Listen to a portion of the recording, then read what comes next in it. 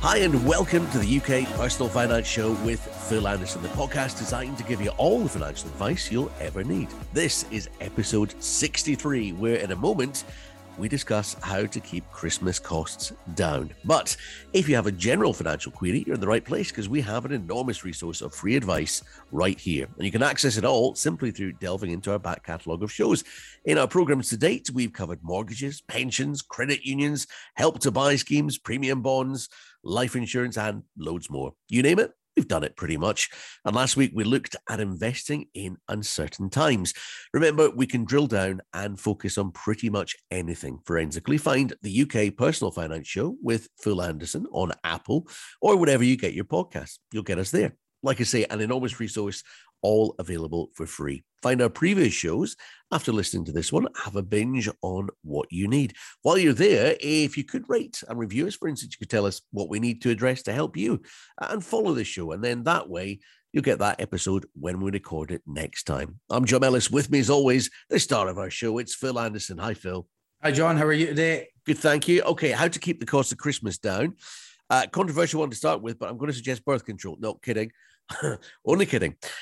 Here's the thing, Phil, and I'll be honest, this year, with everything going on, it's not even presents I'm worried about. I don't even know if we'll get that far. I mean, loads of people, I'm not alone in this, are genuinely concerned about just being able to afford to keep the lights and heating on and put some food on the table. So are we going to look at that a little bit as well? Yeah, that's definitely one of the areas we'll cover today.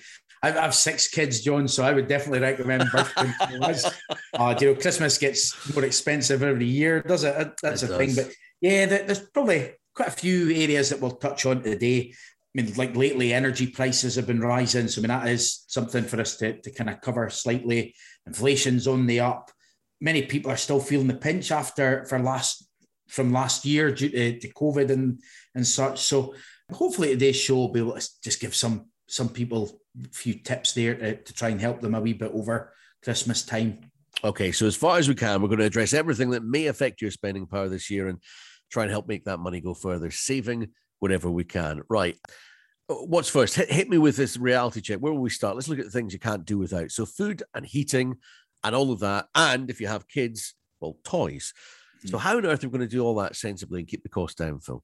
That's it. I mean, they often say Christmas gets more expensive every year. And I think Christmas costs, but from what I'm reading in various articles, they're saying that it's due to soar massively this year. So it's good. There's quite a number of different things we can look at today. And I'd probably say the first thing, or one of the things that I would recommend to folk was to set a budget and stick to it. Make a list of things that you want to buy. So when we come to toys, that's like a prime example. It's like, so right, who do I want to give presents to this year? Who do I want to maybe cut down? And I would look, I mean, if money's tight, look at cutting down the present list. I mean, I know I still get, I mean, I'm 45 years old and I still get money. My uncle still sends me money and I know it's a nice thought, but I'm probably past the age that I should be getting like that type of gifts. But the one thing I would always say as well, Christmas is a time for giving. I suppose that saying alone makes people think, oh, I've got to give.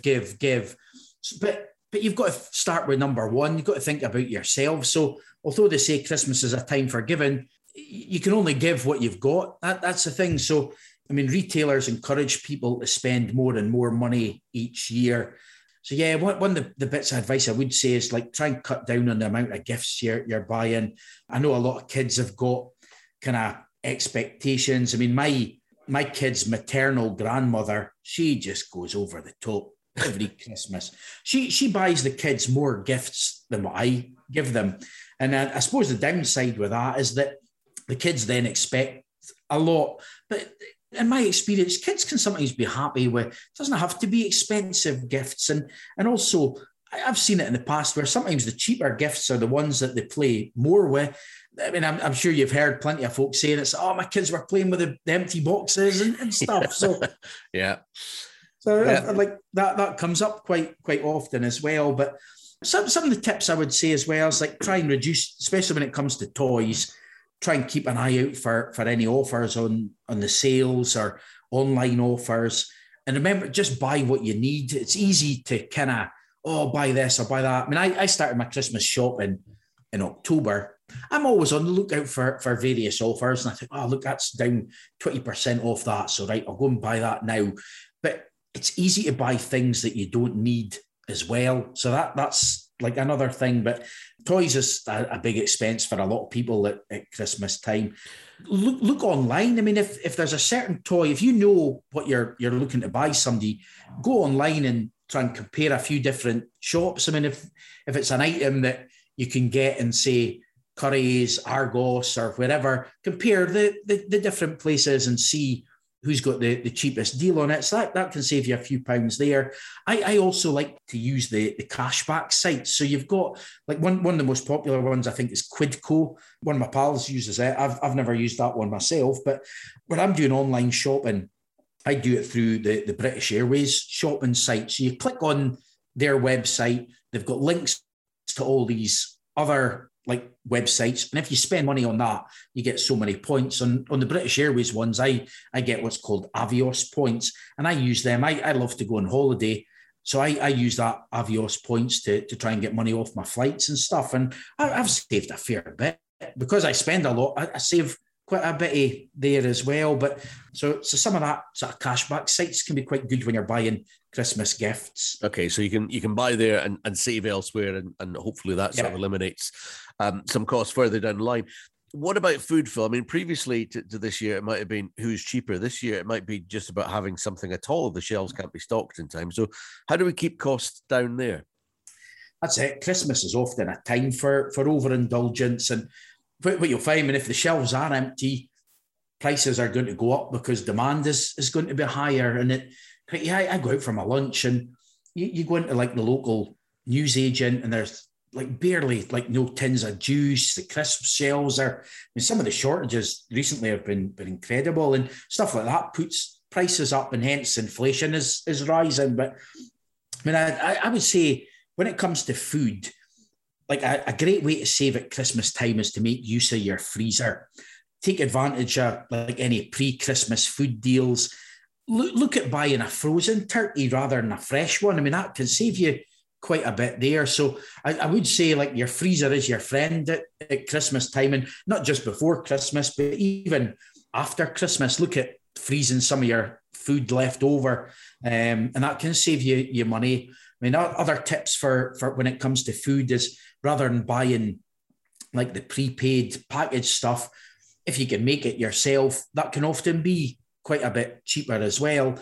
Other tips when it comes to food at Christmas time is like using leftovers. I must admit, I love when I have my Christmas dinner, and then usually you get a Boxing Day dinner because you're using the leftovers again on Boxing Day. And then usually it's turkey sandwiches for a week after that. So I suppose just being more conscious of like the food and recycling, but that kind of thing can save you a few quid on your food bills there as well. Yeah, any chef will tell you, buy the best of whatever it is that you're looking to buy. Buy the best of what you can. So the best, a butcher's bird or whatever, and then use all the birds. So right down to using the bones to make stock for soup, and you'll get a week's worth of food, if not longer, out of just the one thing. So okay, that's food. Freezer is your friend. All of that. This is a massive one. All over the news about the costs of gas and electricity. My understanding of this is that energy companies bought their supplies ages ago in advance at a low price, and then the value shot way up. But because of the fact energy prices were capped, the energy firms couldn't just turn around and reflect that new cost entirely on the customer, and that's why they've started falling over with sort of crippling debts. Does that sound about right? Yeah, I mean, energy prices have been like fairly on the up recently, so that's been a big increase in a lot of people's budgets. When it comes to energy bills and tariffs, I always recommend using an Ofgem approved comparison website. You can get a list of them on the Ofgem website, but a couple of their approved ones are ones like Uswitch, Money Supermarket. Get a copy of your latest bill, see what tariffs you're on. You can put all that into there and then just compare that. But if you can save any money on that tariffs, it's definitely worth reviewing that just now. I suppose if you're locked into a low price tariff, Phil, you've got our lowest price guaranteed, then you're safe and you shouldn't do anything because a better deal won't exist right now, will it? Yeah, it's still worth just putting it in to compare, because that website should tell you, yeah, you've just stick with what you've got, or if it's going to be worth changing. But I know with the prices having gone up, some of the ones that have fixed in previously, in fact, one thing coming up a lot just now is a lot of people are coming to the end of their fixed rate tariffs. So they're now finding that all of a sudden there's quite a big hike. Some people have been unfortunate that the companies that they signed up with have gone bust, and then they're going to new providers and going on to these higher standard tariffs, and they're seeing their bills going up quite a bit there as well. So it's tough times when it comes to energy at the minute. Yeah, we spoke about this, and I think this is worth reiterating. We spoke about this in a previous show. If your energy provider goes bust, is it Ofgem are obliged to find you a new provider, but they're not obliged to find you the cheapest provider or a similar deal? That's right. Yeah. So it was important to know, like, your energy wouldn't get cut off. Some people panic about that, but they'll find you a new provider, but the new provider doesn't have to match the price that you were on previously. Right. So once you're moved, then it's best to review the market again. Yeah, definitely. Yeah, okay. What about other forms of fuel, like mains gas or LPG? If you live in the country like I do, there's no real option apart from oil or gas for your heating. Anything that we can do there? Yeah, if you've got oil, for example, I mean, I would say shop around for it. I mean, a lot of people just stick to the provider that whoever comes and delivers it, like at whatever period they get it. But so I would say don't just stick with your existing provider. Call around several and see if you can get it any cheaper. Likewise, if you're filling up your car, there's websites you can go on to compare like local petrol costs, and you can sometimes save a few pence off a litre. And if you're doing that every time, it adds up over time. Yeah, every time they say, and fuel has now hit the highest rate ever, I feel my chest tighten a wee bit, Phil. Back to the more festive stuff, Christmas trees.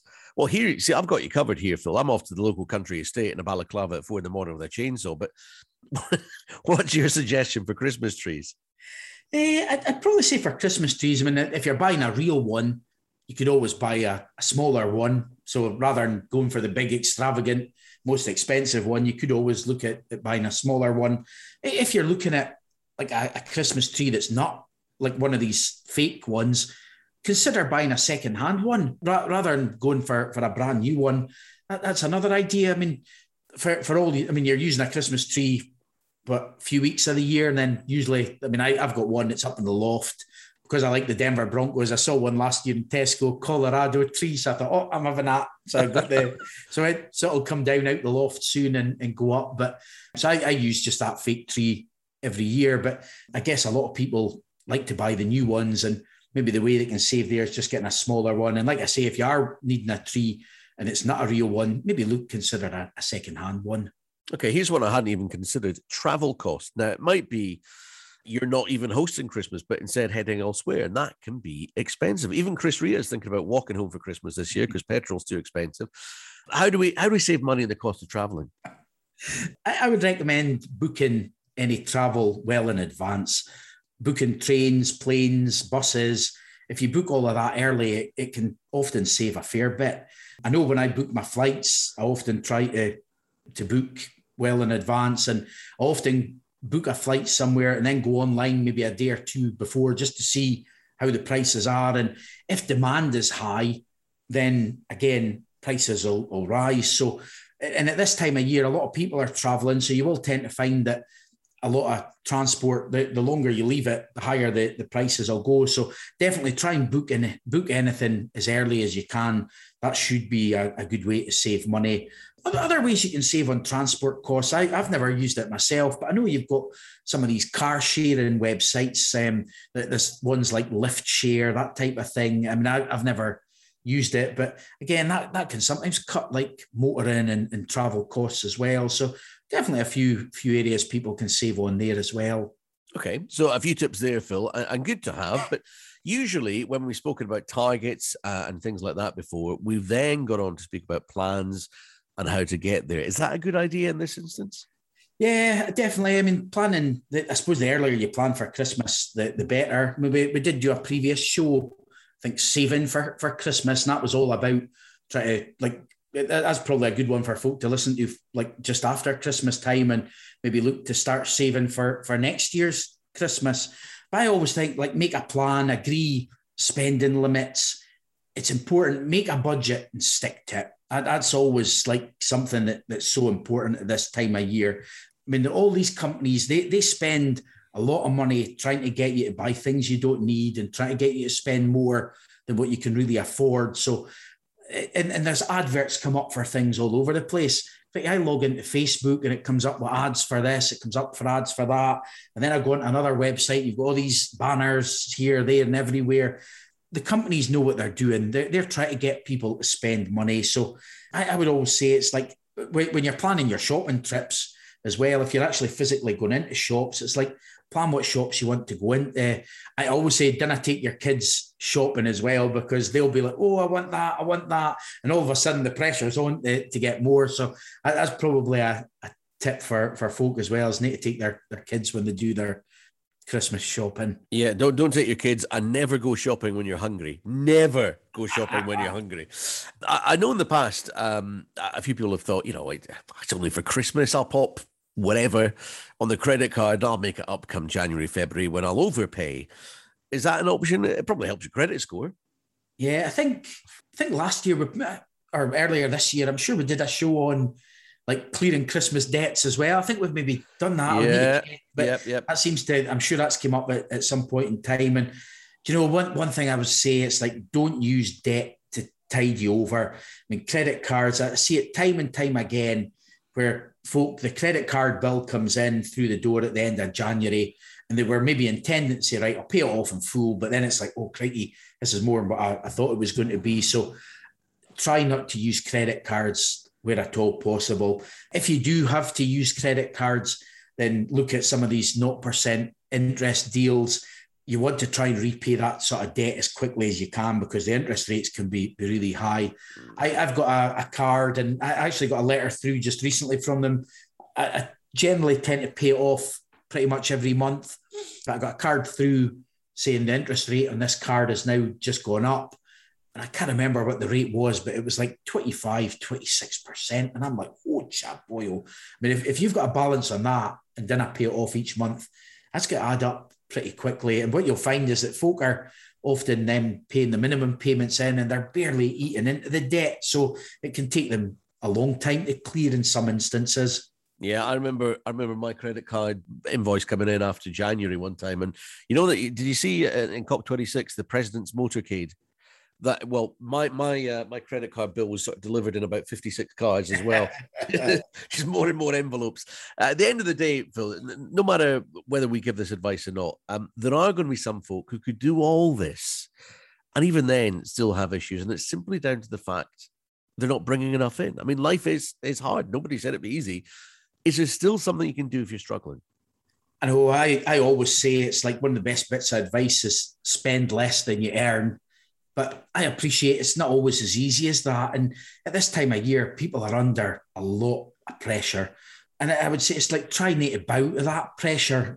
And if you're one of the people who are fortunate enough to be able to afford like whatever you want, then I go showing off on social media, because it then puts pressure on other people to, oh, look at such and such, they've got this and that.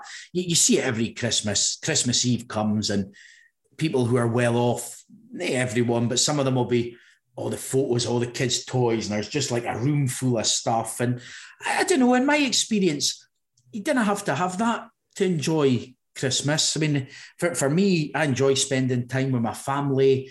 And like I've said, sometimes the gifts that the kids really like and play with is the ones that are like the cheap gifts. I mean, I personally often do quite a bit of shopping in like some of these pound shops, because I can pick up a lot of little cheap toys. The kid, if you want a lot of things to open, do that. All these little pound toys.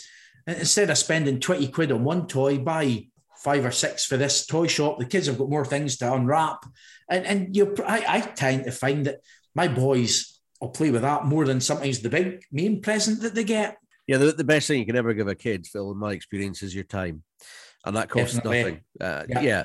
Okay. Just to recap, there's one thing I wanted to bring back up. You said about maternal granny giving out loads and loads of presents, right? The flip side of that is at the end of the meal, and the kids are all over the floor and they've got boxes and paper everywhere and they're playing with all these presents. That same granny will sit there just before she dozes off, as she does at the end of the meal. She'll sit there and she'll go, "Aye, Christmas has changed. I remember when all we got was an orange." And you think, well, you brought all this stuff in. I know. You can't have one about it. I remember, while I remember, but there was on one previous episode you mentioned about, I think it was maybe your Auntie Margaret. Where it was go through the tip for that again. Oh, what was it? Oh, what was that? It was the one where they need like take the presents back, get the money for it. Yeah. So this has appeared. Auntie Margaret's appeared in a few of our podcasts now. She should really be on royalties, I have to say. Yeah. So this is a cousin, right? And what they do is that the presents that they get, they take them back to the shop on Boxing Day and they put them all back in, right? They get the refund. And then they go and buy everything again because it's come down in price. So they go into the 26 and they go and buy everything that they got, but they get money back as well because everything's been reduced in price. So then they've got all the presents and they've got a few bob in cash. That could be one of our tips, Phil. Yeah, it's brilliant. It's genius. I just have the red neck to do it. Right. Because this has been one of these all-encompassing ones, really. What are the key takeaways on how to keep Christmas costs down? I would say for me, first of all, set a budget and stick to it. That would be one of the things. And then I'd also try and say, cut down your present list where you can and try not to spend what you don't have. That'd be the kind of few of the tips there. Okay. Now, each week so far as we've covered topics, Phil's given us a look back over his own life story and how it's been affected by the subjects we've been discussing. So today, Phil, on how to keep Christmas costs down, what have you got? I have quite a good one. Well, I think it's a good one for me, certainly. My ex-partner loved Christmas. It's one of her favourite times of the year. And she would always go into Boxing Day was a nightmare. I used to always say to take her into the next sale at stand in the queue at 6 o'clock in the morning. That was bad times. But anyway, when it came to Christmas shopping, she would start the Christmas shopping in the January sales. Yeah. Now, I moved house just recently. And when I was up in the loft clearing out the house, the old house, I came across several boxes of toys from the Early Learning Centre. Now, I don't know if the Early Learning Centre went bust or it got taken over by somebody else. Yeah. But the great thing for me is I've now got about 3 big boxes of toys. Now, these, I reckon, these were probably... I didn't know which ones of my boys they were bought for. The age on these toys are like about 3 to 5, around about that age bracket. So it was probably bought, well, in fact, me and her split up about over 5 years ago now. So I bet these toys were probably bought for Leighton or Evan, who are now 11 or 12. And I've now got Alexander, who's 3, and I'm thinking, happy days. His Christmas is sorted already. So that's my story this week. Okay, I don't know if I'd have put that one in the podcast, but let's go with it. Phil, we always do this bit as well. You find inspiration, I know you do, through various people that you admire, and you love a quote. Have you got one that fits our subject matter on how to keep Christmas costs down? Yep, I'll get the quote in just a second, but I was going to say that's maybe another tip. Check your loft just to see what's up there. But the quote of the week this week: Christmas time is near. Time for toys and time for cheer. Oh, fantastic. Now, Phil is really keen on trying to help you with your financial queries. If you want to email a question to us, please do. And as always, we can ask them anonymously if you prefer. Let's get on to this week's contact details in a sec. Here's our first question. I'm looking to take out critical illness cover. However, I'm finding it hard to compare what each insurer covers. It's a minefield. They all seem to cover different conditions and have different clauses for paying out. I notice the costs vary a lot as well. Who would you recommend I take cover out with? I would say for critical illness cover, that's where I think it's important to go and speak to a financial advisor for that, because I know the financial advisors at Phil Anderson Financial Services, they use a tool called CI Expert. That's a service that the business pays a subscription for. Brilliant. Not only does it compare current policies, if somebody's got an old policy, it compares all the definitions of what's covered in it and things. So if you've got a financial advisor, they've got access to all these sort of tools. You do still sadly get some advisors that will just say, look, I recommend this one because it's the cheapest, but cheapest isn't always best. It's the same when it comes to things like car insurance. I mean, you could go for third-party insurance or the fully comp, but you get, I wouldn't say you get what you pay for, but it varies so much. And nowadays, all the providers have got to adhere to what's called the ABI standards. So the Association of British Insurers have got minimum standards that the companies have got to adhere to. But you get, I mean, for example, there's a company called Vitality. They call theirs serious illness cover. I mean, it covers, it's like almost about 200 different things. But what you'll find is it doesn't pay out. It'll only pay out a certain amount depending on what happens to you. Whereas other insurers will cover different things. And again, most of them will pay out a certain amount if you make a claim on something, but some have got these part payments now as well. So it is a bit of a minefield, and to try and do it yourself, it can be quite consuming and time consuming and stressful. So I would say if you are looking to take out critical illness cover and review your protection arrangements, I would go and speak to a financial advisor that kind of specialises in that. Okay. Next one is from Gary in Old Meldrum. Gary says, is there a way I can find out what my financial advisor's qualifications are? I'm going to come back with a follow-up on that one in a second, Phil, but you go with the answer for that. Yeah, I would say probably the easiest way to find out is just to ask them. I mean, if I was wanting to find out what qualifications somebody had, I'd just basically say, I mean, some will have it in their title. So for example, you get some advisors that will be, for example, called a chartered financial planner. So to me, I know that they're qualified to a certain level. But yeah, I'd just say, look, ask them. And some, you'll go on some websites and it'll maybe say, oh, there might be a bio on an advisor. It says, oh, they've done this or done that. So sometimes you can find out a wee bit on like companies' websites as well. Is it more important or as important to know how highly regarded the awarding bodies are? You've got different awarding bodies. Like I say, you've got, for example, chartered financial planners. You've got certified financial planners. There's a lot of different things. One thing that all financial advisors have got to have is what's called a statement of professional standing. And it's actually quite good. You can go on, the financial regulator have got it's called the FCA register. So you can actually go on there. An advisor should be on that register. If they're not, then they shouldn't be advising. So if you go on there, you'll find out that they've got a statement of professional standing. It'll tell you who it's with. For example, Chartered Insurance Institute or London Institute of Banking and Finance. It'll mention all of that kind of on there.